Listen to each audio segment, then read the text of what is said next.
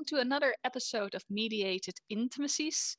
In this podcast, I talk with various experts about intimacy and affection through different media and technologies. My name is Jolene Blom, and today's guest is Lars de Wild. Lars is a postdoctoral researcher at the KU Leuven Institute for Media Studies in Belgium. He researches religion in video games, game production, and quite recently, conspiracy theory. Today we will discuss Lars's take on our intimate relationships with the Christian God in video games. So welcome, Lars. Hi, Elaine. It's good to talk to you again for a while. Yeah, it has been a while, right? It's been a couple of months, yeah, back when I was in Tampere. Also, just a quick note, I noticed that when we started recording, my cat started yammering. So apologies to everyone listening if you suddenly hear a whine in the background. That's not the wine I'm drinking, it's going to be my cat. Maybe I'm able to edit it out, maybe I'm not. Maybe I'll just leave the cat whining in for funsies. If he doesn't do it too often, that's good. Yeah, that was a good description of me. I am a postdoctoral researcher at Leuven in Belgium. KU Leuven stands for Catholic University, so I think it's fitting that we'll talk about some of that today. Yeah. So let's get started then. So before we go into like video games and everything, let's talk about our current relationship with the Christian God in general. As you already noted, or like before we actually started this podcast, Lars asked me, Jolene, why you're talking about the Christian God in general? And I told him, well, you seem to be speaking about Christian gods and not about any other gods. So this already like kind of tells us something, right, about religion in games. Would you like to clarify things a little bit there? No, of course, because and I think that's an important question to ask in 2021. What is our relationship with God? And then obviously whatever God is something I don't really know. Even though I study religion, I'm agnostic myself, and most people I know are, most academics even are. But then when we ask what is our current relationship, actually globally, and I just want to start by saying that globally we see that religion is actually growing. And so outside of what we consider the West, right, kind of like European settler colonial and European countries. And the United States and Canada, I would like to add. Right, like Europeans, like settler European. Oh, yeah. Parts of America and Australia and so on. Fewer and fewer people indicate that they have belief. And so my research is mostly about that. And most of the games I've studied and I kind of play with that, like that interest in religion, are targeted at, let's say, a secular Western audience, right? So if we look at who buys games, unfortunately still, that's mostly what we consider people in Western countries. Most of the money is spent there. And so most of the game companies make games for those people. And those people are usually young, reasonably educated demographically. Let's say in general, it's the same demographics as people that are secular. And that's really interesting because then if you look at what games they buy and play and what games they like, games like Zelda or God of War or Assassin's Creed, those will mostly be games that are mysteriously about religion for secular purposes. And that's something that I found odd, so I decided to research that. Yeah. Before we go into a little bit more into that, just very quickly, I'm going to put my cat outside for a while. I'm just going to keep this. I'm not going to edit this out. It's way too funny. The cat has been whining for a while now. Can you find him, Lars? If it takes too long, I'm going to edit it out. Did you lock him out? Let's say he's a co-author in this. He's a form of entertainment. In any case, the question that I wanted to ask is to make sure that our audience too understands what you mean with secular. So people who are secular, what kind of people are they? I think without getting overly academic about it, what I mean when I say secularization is that people are leaving the church.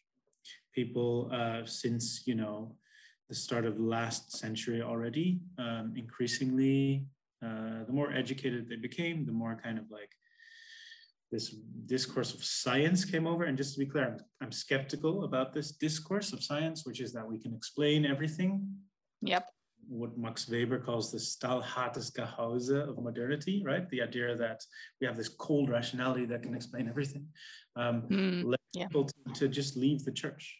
And by leaving the church, I mean, just if you count the numbers, people in countries like the Netherlands, the Czech Republic, increasingly the United States and so on, don't get baptized, they don't go to church, they even decreasingly kind of don't believe in God and all these things. And that's what I mean by secularization.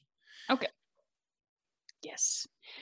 So that kind of also answers what our current relationship is with the Christian God, right?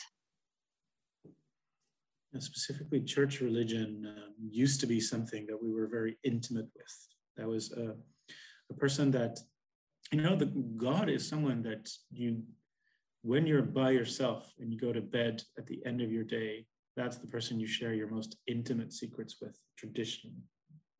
And we don't do that anymore. So that's changed. Yeah. With whom do we, like, what is the replacement? I'm saying whom, but maybe it's more what.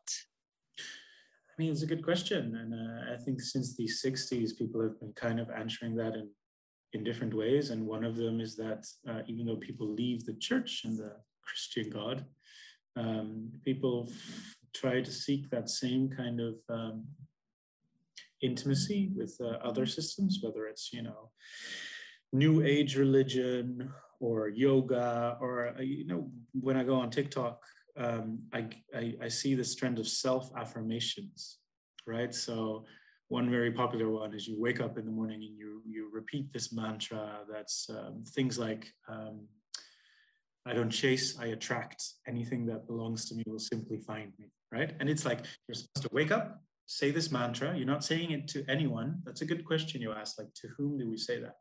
But it has that religious kind of ritualistic element to it, where we're talking not to someone that we imagine as a person in the sky, not someone that's attached to, all these rules and a priest translating it, but we still do have that metaphysical kind of desire to be intimate with something that isn't our friends and that isn't ourselves. And yeah, I mean, in my case, I would always answer it with virtual characters, virtual companions.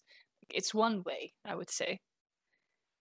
Well, I mean, that's a good way out, where we kind of have these virtual worlds and environments, and even fake gods that we don't have to think about, that just exist and fulfill that desire in a different way. Yeah, I like that reading. I support that reading very much, actually. Thank you. Yeah, I've been thinking long and hard about it. So let's go a little bit off track here. Something that I at least didn't prepare for, and you asked the question, why are you Jolene, why do you mention it? Do you mention the Christian God and not God in general? Because if when we talk about God, you and I, we kind of know what or whom or what kind of entity we're referring to, but it's kind of very Eurocentric to assume that is the only God that exists or has existed. And yet that seems to be the God that usually returns in these video games, right? If I understood you correctly. Well, no, not necessarily. No. This is a hard question. No, none of us have prepared for this. So well, I mean, I prepared it in the sense that I wrote a paper about this at some point. So you're prepared enough. It's the people. So when we talk about the Christian God, that's the God that everyone's like stopped caring about. Just to be clear, there's a lot of big Christian communities outside of that. So, for players, it's one thing to stop believing. but of course we have, so on the one hand, we have a lot of very religious players, right? That have to deal with these kind of games. And, I've interviewed a lot of Hindu and Muslim and, Catholic and Christian and pagan players. And so the question is then always kind of like, okay, is it really about the Christian God, or how do they find their own God in this? And very often they find themselves actually quite intimately attracted to playing with these kind of religious worlds that aren't necessarily themselves. Because when we look at what religions are actually in games, then yes, it's very often kind of like based on Christian churches and rituals. But when it comes to the actual depiction of gods, that's another question. That's the second question. So on the other hand, what we find in games, apart from players, is this kind of super weird mixed smoothie of all the gods you can think of. So if you look at a game like Shin Megami Tensei or Final Fantasy, especially these kind of like encyclopedic RPGs. JRPGs. Yeah, JRPGs especially, but in general, the big ones that you have to fill up with content, right? If you need like 300 monsters, what are you going to grab? You're going to grab from every religion and folkloric and mythical source you can take. And, there's a lot of difference between religions and myths in some sense. There's a lot of people that are very good at knowing the difference, people like Dom Ford and so on. Yeah. But to me, in this context, a lot of what we refer to by mythologies are just religions people don't actively practice anymore, right? So, yeah, you can say that. Like I'm talking about or thinking about the Japanese case, right, where we all have all these different monsters. So Shin Megami Tensei, Final Fantasy, and when you look at Shin Megami Tensei, which I know a little bit better than Final Fantasy, they, as you said, like they use religions that aren't necessarily practiced anymore. But also, if you compare it to the Japanese monsters are not 101 connected to religion. I'm not saying that they aren't, they are, but these monsters do not have to come from a religious place. Yeah. There are probably people who are going to very much disagree with me here. So there's a couple of things I'm interested in, but one of them, when it comes to what we put in video games, yes, gods are put alongside kind of like everyday folkloric or just like trivial kind of fun monsters. So Shin Megami Tensei, to stick with that example, has Maru, right? Which I think they made up for the game, which is basically like the penis monster. It's a penis monster, sure. It's a huge phallus on wheels. But Shin Megami Tensei, the first one, had as its final bosses Yahweh and God, right? The Christian and the Hebrew God. And I think the trick, just like Final Fantasy has Shiva alongside Leviathan, so from Hindu religion and from the Bible, Ifrit, which is like this Arabic folkloric, pre-Muslim Arabic demon. And I think what's interesting there is not necessarily classifying and hierarchizing that, but realizing, hey, these games put them more or less on the same level next to each other. Yeah, that is very interesting. I was also just suddenly thinking, I never mentioned the word yokai. Like I really meant like, okay, when I think about Japanese monsters, for example, I think about yokai, and that can be gods, religious creatures, but also teapots, stuff like that. And we could, of course, like connect it to Shinto, but I don't think it is entirely the same as how we treat like certain gods.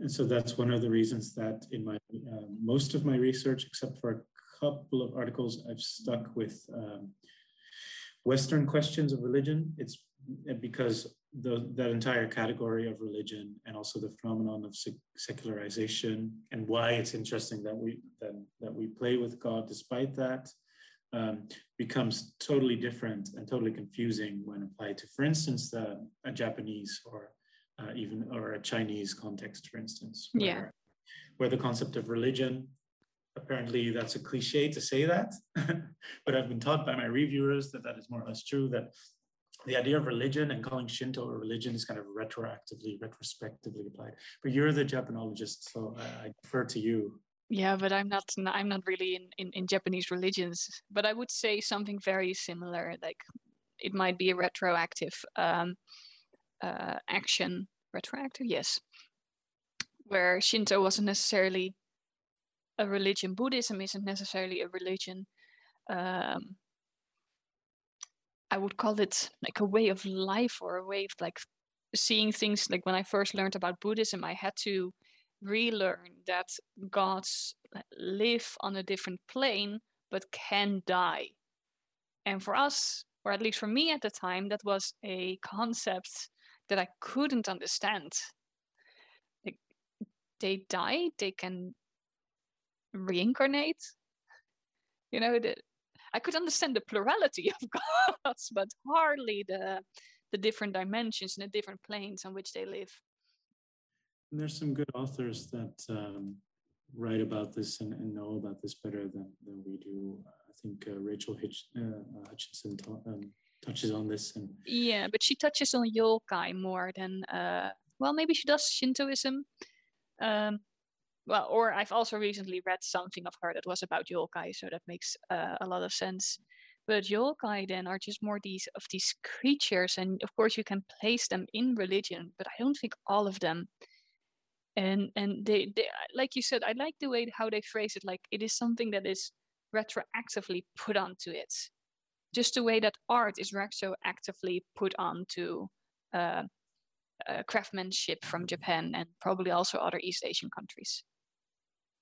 Yeah, and so it's only really from like a Western Protestant, Western Christian perspective that it becomes odd to kind of see all these gods combined in a game like Final Fantasy and Shin Megami Tensei, where we're like, hey, what's going on? How can they, you know, we were taught that we can only believe in one thing at the same time. You're either a Hindu, so all the Hindu gods exist, or you're a Christian, so you have like only one God, which is different apparently from the Muslim one or the Christian God, this world religion paradigm, like you're pick a religion and that's what you believe in. Exactly. And then you suddenly have to like learn or like try to make sense of the penis monster in the game. Alongside that, right? Yeah. But so one of the things I like about non-Western ideas of believing, this is very common, increasingly common, especially in mainland China, where people have multi-religious belongings. So you kind of just like pick and choose whatever you want. And that fits this kind of way of thinking much better. And it's great for video games as well, because you get to just pick more characters and monsters from existing very compelling stories, right?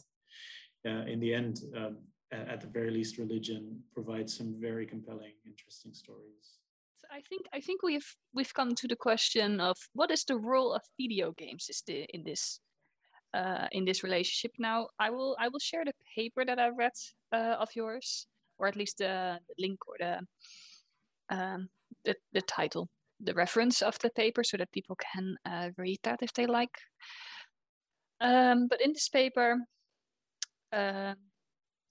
obviously I always forget the title, which is why we're gonna put it in the episode notes.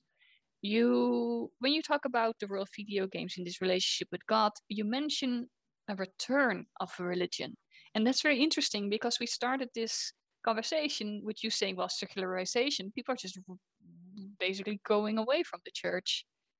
So how would you say that there is a return of religion? Well, the thing is, people apparently, and that's just the thing we've observed, right? That people in sciences have observed over the past 100 years. People have kind of stopped going to church. They indicate that they don't consider themselves religious. We're both from the Netherlands, which is one of the most atheist agnostic countries in the world. But at the same time, people apparently have some kind of desire for meaning making that was traditionally up to this intimate relationship with God, right? Again, where we talk to ourselves, where we have mantras, where we meditate, self-affirmations, self-help books, all that stuff. So there's a weird kind of desire. And I think a very nice way to solve that is by buying products that give you that relationship, but that you can close and put away and go back to your secular, normal, hegemonic life, right? So video games specifically, more so than self-help books, I think, or even religious books or yoga practice are great because you can close them off and you know what I just played is not my real life. I value these characters and these stories greatly, to the sense that I take them with me and I think about them all day, but they are closed off. They are part of this like box. They're part of a screen usually. And in that way, we can kind of like safely have that relationship with gods or the mystery of religion or even rituals. Yeah, sorry, it sounds very similar to what you hear about parasocial relationships with characters. Like, it's a safe space. They will not betray you. Things like that. And yeah. And the whole thing, I mean, the whole problem with, so like if God would exist, right, everyone would believe, if the Christian God would exist, or the Muslim God, or all of the Hindu gods, or whatever kind of world religion, if we were absolutely sure they existed, that would be kind of nice, right? Because you could go to bed and you can say your secret things. So they're super trustworthy, existing entity or multiple, or you choose one. And you might get things, but the whole thing is we kind of doubt the existence. There's no way to be sure. But in video games, that whole question disappears. The gods are real in video games. You get quests from them or items, right? You can commune with them. You can pray to them in Skyrim, and you get just like +5 carrying weight capability. Or use them as your Persona 5 to call them forth, and make sure that they put down or call forth their wrath on your enemy. Very satisfying. Yeah, literally, like that. It takes away the whole doubt. Yeah, and so that works really well. And some companies have figured out that really sells. And these are, that these are great stories, and that these are parasocial relationships. I really like that way of reading this, actually. That these are parasocial relationships that people desire with gods or a god or some kind of mystique. Yeah, I mean, it can definitely give a nice twist to the idea of parasocial relationship, right? We could even like wonder if it wasn't already always a parasocial relationship and this one is just a more secure one. People are gonna dislike me for suggesting this, but it is a relationship for sure. And it seems in a way very similar, at least the ones in games, right? The relationship with God in a game, or with a god in a game, or multiple, seems very similar as the ones with characters in general, but also because then God is a character. Yeah, and of course we don't just have that. I mean, there's also just the whole attraction to everything that religion is really good at, which is the whole atmosphere of creating something that makes you feel special. So at root, according to sociologists like Emile Durkheim, right, that's one of the core 3 original sociologists, together with Karl Marx and Max Weber. The idea of religion, according to Durkheim, is that it creates a context where you walk away from it thinking, ooh, that was special. Whether it's Christian mass on Sunday, or like some dancing ritual, or just prayer, whatever, you walk away from it thinking, oh, that was different. And the way people do that usually is by having a special building, having the lighting be really nice. Catholicism is really good at candles and like voices and acoustics and smells and so on. And game designers like the people at Ubisoft, which I interviewed, have kind of taken that and really outdone themselves with recreating that kind of atmosphere where people in Assassin's Creed, right? Assassin's Creed specifically plays with this very much. Skyrim obviously does so as well, and other games. That you walk away with this feeling that like there's something weighty, there's something special about this. So in your paper, you when you talk about Ubisoft, You mentioned the following three terms. You mentioned depoliticalization of religion, universalization, and science fictionalization. Those are the three terms you use to describe what Ubisoft does in specific with their Assassin's Creed series. What do you mean with that? Yeah, so Assassin's Creed is a specific case where it works really well to make things religious, but that a worldwide audience can advise. And what I started by doing, and of course I looked at the games and I've played them. They've been around for over a decade, and they do these three things. So what I mean by that, what I mean by depoliticization is that all of these contested parts of religion, right? That religion leads to war, and that religion leads to conflict, right? Especially because the first Assassin's Creed came out, you know, in still like a very recently post 9/11 world, where Muslim terrorism was this big scare we had. One thing Assassin's Creed tries to do from its very first game, which is typically about the Holy War, right? About the medieval Holy War between Muslims and in this case represented by the Assassins, and Christians, in this case represented by the Templars, is they kind of like depoliticize that conflict, saying like, ooh, there's actually something deeper going on that is just playing throughout history. And it's not about whether you're Muslim or Christian or Jewish or Hindu or whatever else. It's actually about, do you feel like an assassin or Templar? And throughout history, you have all these kind of conflicts, and as always, it's always brought back to like, look, religious aesthetics are important, and yes, the assassins are originally Muslim, and yes, the Templars are originally Christian, but there's something deeper going on, and it's not about politics. It takes away that kind of politics, puts it into a conflict. You even see in later games that you just kind of play both sides, and after Assassin's Creed 3, the assassins kind of like come from difficult lineages that are like partly Templar, so it all gets blurred. And the whole point of depoliticization there is that, it's less scary. One thing that religion does in a global context is it leads to conflict. In the 13th century, it led to conflict of the Holy Wars. And in 2001, it led to conflict when the US declared formally a war on terrorism, but actually in many ways on brown people and in many ways on Muslims. And that made the whole religion thing unnecessarily controversial. And so what Assassin's Creed does successfully, at least in that microcosm while you're playing the game, is it takes that out. What universalization does is kind of similar, right? It makes it, again, not about what you personally believe. Everyone can kind of identify to it. So in different parts of history, the assassins are, you know, living in Egyptian religious worlds, or they might be, you know, with or against the Catholic Church or whatever. Like, it kind of depends, but everyone in the entire world should be able to identify with these people and play as them. Okay. So the series in a way has to fit all, like one series for all.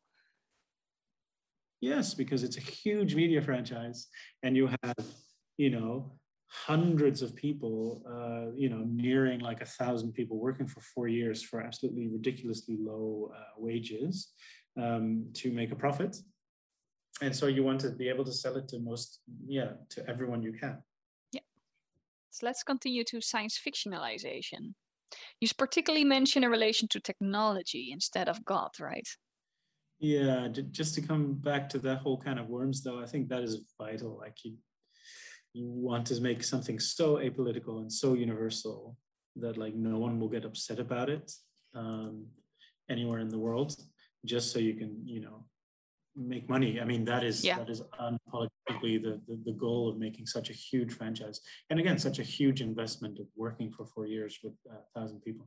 But then, yeah, the final way to make all of that okay to an audience, whether it's, you know, mostly secular audience still, or the audience you want to expand into, which very often across the world are people that are religious and so on, is you kind of explain it away with science fictionalization. And what Ubisoft has is really interesting because they call it a brand Bible, where they have kind of 10 commandments. and one of those commandments is that everything should be able to be explained by science. So all these biblical and religious stories, whatever the era is that the game plays in that moment, should be able to be explained by some kind of like advanced nanotechnology or something, right? That's creepy. Is it creepy? A little bit.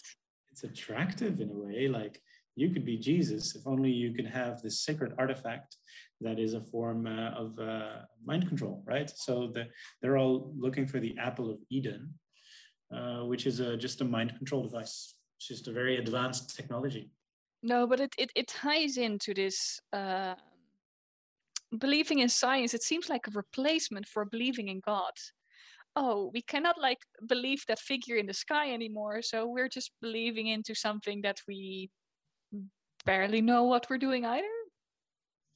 Yeah, I mean, when people have, when you talk about exchanging a relationship, an intimate relationship with God for like an intimate relationship with science, right? I'm always really amused by people who follow websites like or like groups like I fucking love science, things like that. Can I curse on this podcast? Sure. Yeah, when people say I fucking love science, like the cliche is, right, like, do you love science? Are you in an intimate relationship with science, or do you just have like a crush on the cool facts about science? Because being in an intimate relationship with science is having, is respecting how complicated and nuanced it is, and that science sometimes wants one thing or says one thing, but actually, it constantly corrects itself. And it's actually, the metaphor breaks at that point because it's not a monolithic it, right? Science is a bunch of people trying to be as rigorous as possible and arguing things, but yeah, and we would like preferably we would like science to constantly correct itself. We come up with something based on the current knowledge that we have at that moment, and then at some point a new paradigm happens. We get new ideas, new knowledge, maybe a discovery, or just in general a new point of view. Hey, maybe women should be allowed to vote. Cool. All right, let's take it from there, right? And so you keep correcting your point of view and science at the time. But that is often not how science is regarded. Can I quickly add, though, that like in a way, like the original scientists in the way that we see them now as, people that do this rigorous full-time kind of thinking and doubting each other in a university, like originally a lot of those universities were mainly theological. If we want to think through like how a lot of people might have replaced their doubtless intimacy with God with their doubtless intimacy with science, then I think both theologians and scientists are very much outside of that. Is that a replacement of the intimacy from God to technology? Like, we started this this episode saying, or at least I started with the idea, okay, we're replacing our belief in Christian God with a belief, or at least not a belief, with the intimate relationship that we had with the Christian God. We then have it with a representation of the Christian God, or gods, not necessarily Christian, in video games. But then Assassin's Creed, which seems to be all about religion, is actually not about that at all. Or maybe it is, but it has like a science or technology sauce over it. No, I think you're right. And so Assassin's Creed does this very, very explicitly, where it replaces all the belief with this kind of explaining away that is rational, what Weber calls this like cold rationality of science, right? So we can still keep all the magic and the aesthetics and the nice candles and the music and like the Halo chant, right? Like yes, chanting. BioShock Infinite also kind of like does this thing where it has all the aesthetics, but it reduces it to like, oh no, actually it's a political thing. And so we have all these different games in the end giving you all the sweet stuff about religious aesthetics that you can like just kind of enjoy for a couple of hours, but then in the end going like, no, it's okay, you don't have to be religious, you don't have to like think about this when your PlayStation's off, it's just science, or it's just politics, or all these excuses, which is nice. I don't want to walk away from my PlayStation and have to go to church. Like, I thought I finally had this figured out, and now video games are going to make me doubt. That's not good. It's not great. I don't want that. I paid for this. True. You paid probably €60 or more for it. You don't want to like doubt yourself. And that's exactly what's good for Ubisoft, and it's good for me, and that's why they sell me the games and I buy their games, and it's good for God of War and Zelda and all these things. I want to enjoy all the benefits and all these superficial I want to look at the butt of religion and say, that's nice, but then walk away and not have to like be intimate with God. So that is what you would call a marketable religion, right? In video games. Yeah, I think Ubisoft has nailed how to sell religion in a way that no one minds and everyone enjoys. But then if we take it a little bit further, like doesn't mean that the relationship with God in video games, or at least in this example, we could talk a little bit more about other video games, but then is it intimate? I will not kick you out of this episode if you say no. No, it's not intimate, right? There are, of course, video games that play with this, but any kind of intimacy that I have found, originally, religion is always a media thing, right? So whether you use a book or a story or Christian movies or whatever, you always need media. But all these media can, turns out, the cultural industry has found out that you can just like take all the superficial things without, the burden of the intimacy with this metaphysical being or the threat of the afterlife and stuff like that. So in that sense, I want to say no. When you mediatize this in such a successful way that I call it marketable religion, in the case of Ubisoft's Assassin's Creed, but also, again, Skyrim, Zelda, all these games that use religion to sell themselves, it's not intimate. And that is the nice thing about it. You can walk away without it being. On the other hand, I did interview a lot of players at some point, atheists, agnostics, Hindus, pagans, Muslims, Christians, all different kinds of people. And what they told me was actually very intimate, that when they played certain games, like Assassin's Creed, again, or That Dragon Cancer, where they were forced to kind of relate to historical worlds or historical characters that believed different things or lived in a different world than them, they actually found themselves,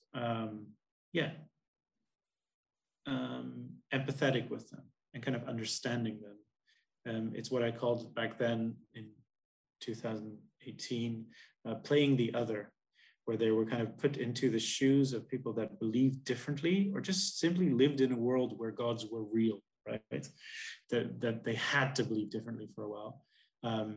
And that brought them this kind of like intimate understanding of what it is like to believe when they didn't believe, or when they were believers, like one Hindu person I interviewed, it gave them this intimate understanding of like, okay, so this is what it is like to be atheist or to believe in a certain way. And I think that's very different, but also very important to a relationship with God, which is our relationship in our society with people who believe differently. Yeah. Okay, so you could say that the intimacy is not necessarily with the God depicted, not necessarily. Maybe it is for some people, right? But that relationship, because we at least learn to sympathize or empathize, there is a bit of a difference there with people of other religions or other beliefs. Because atheism and being agnostic is also a belief, people, in my opinion. That the intimacy comes from understanding the other person better. So it's connected to a person.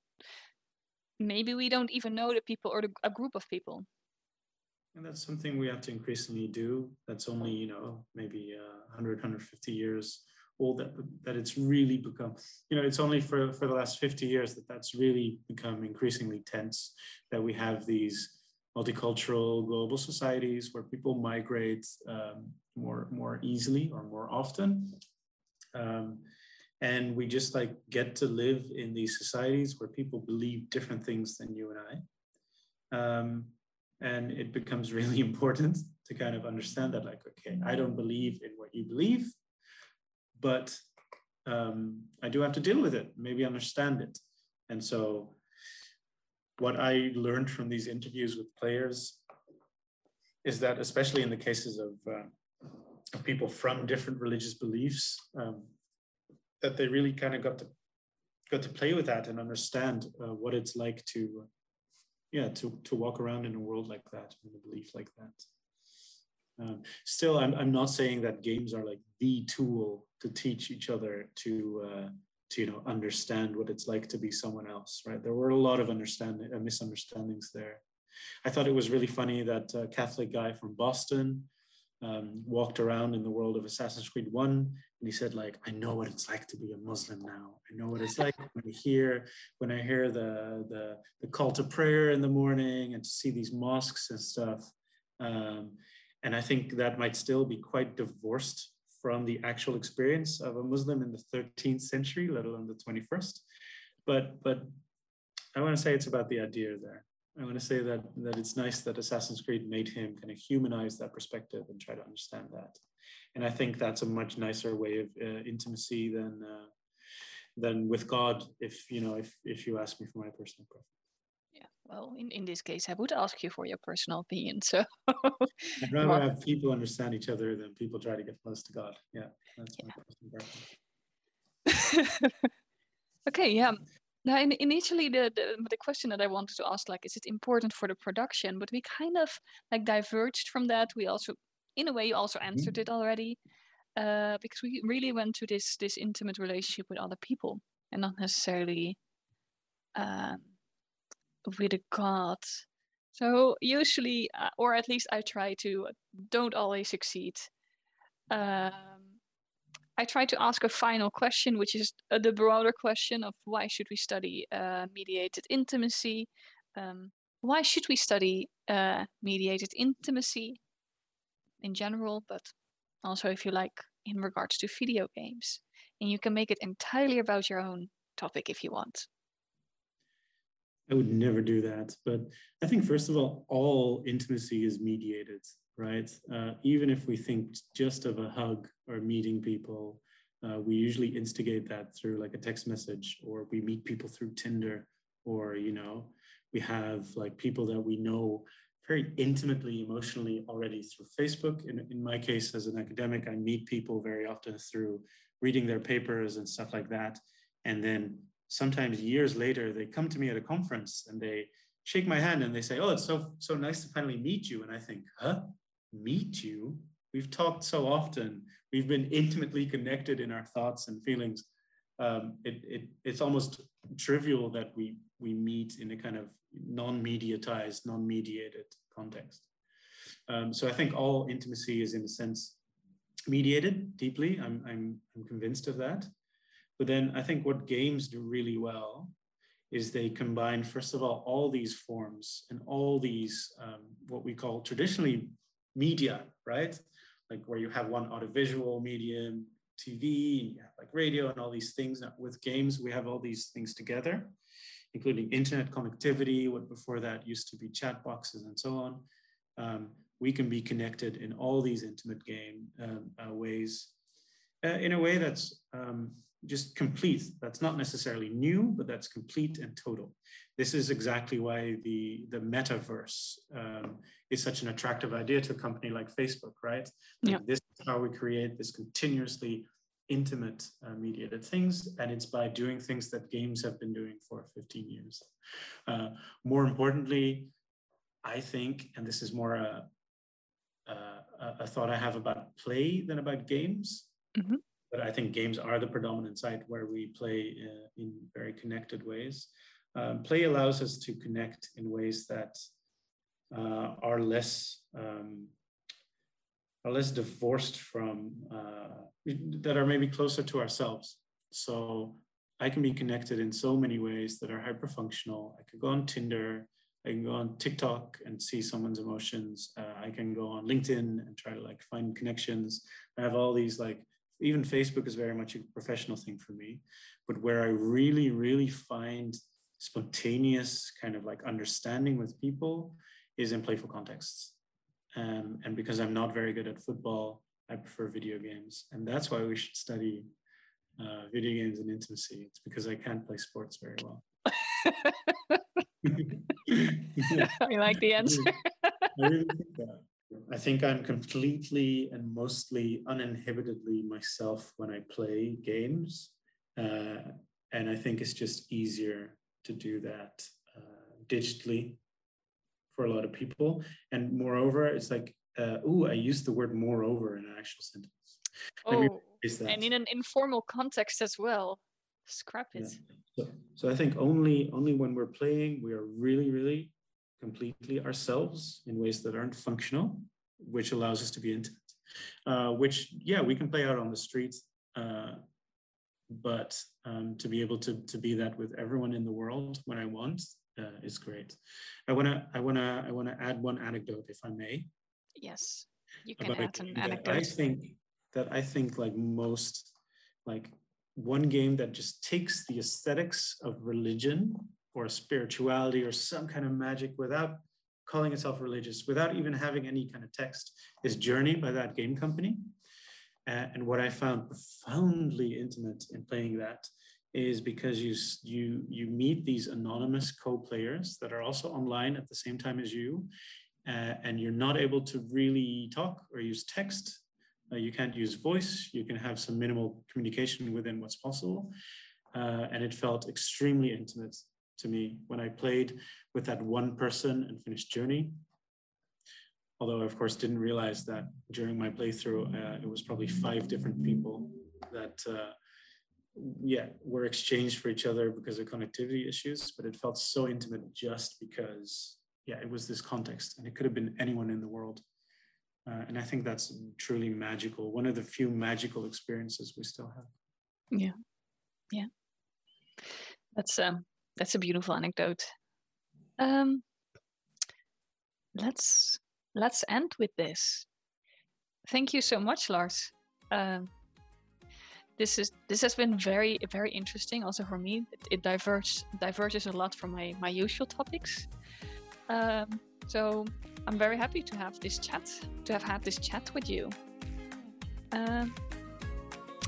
Thank you so much. I'll keep listening to the podcast as I have. And it's nice to finally have been able to go. Yeah, thanks.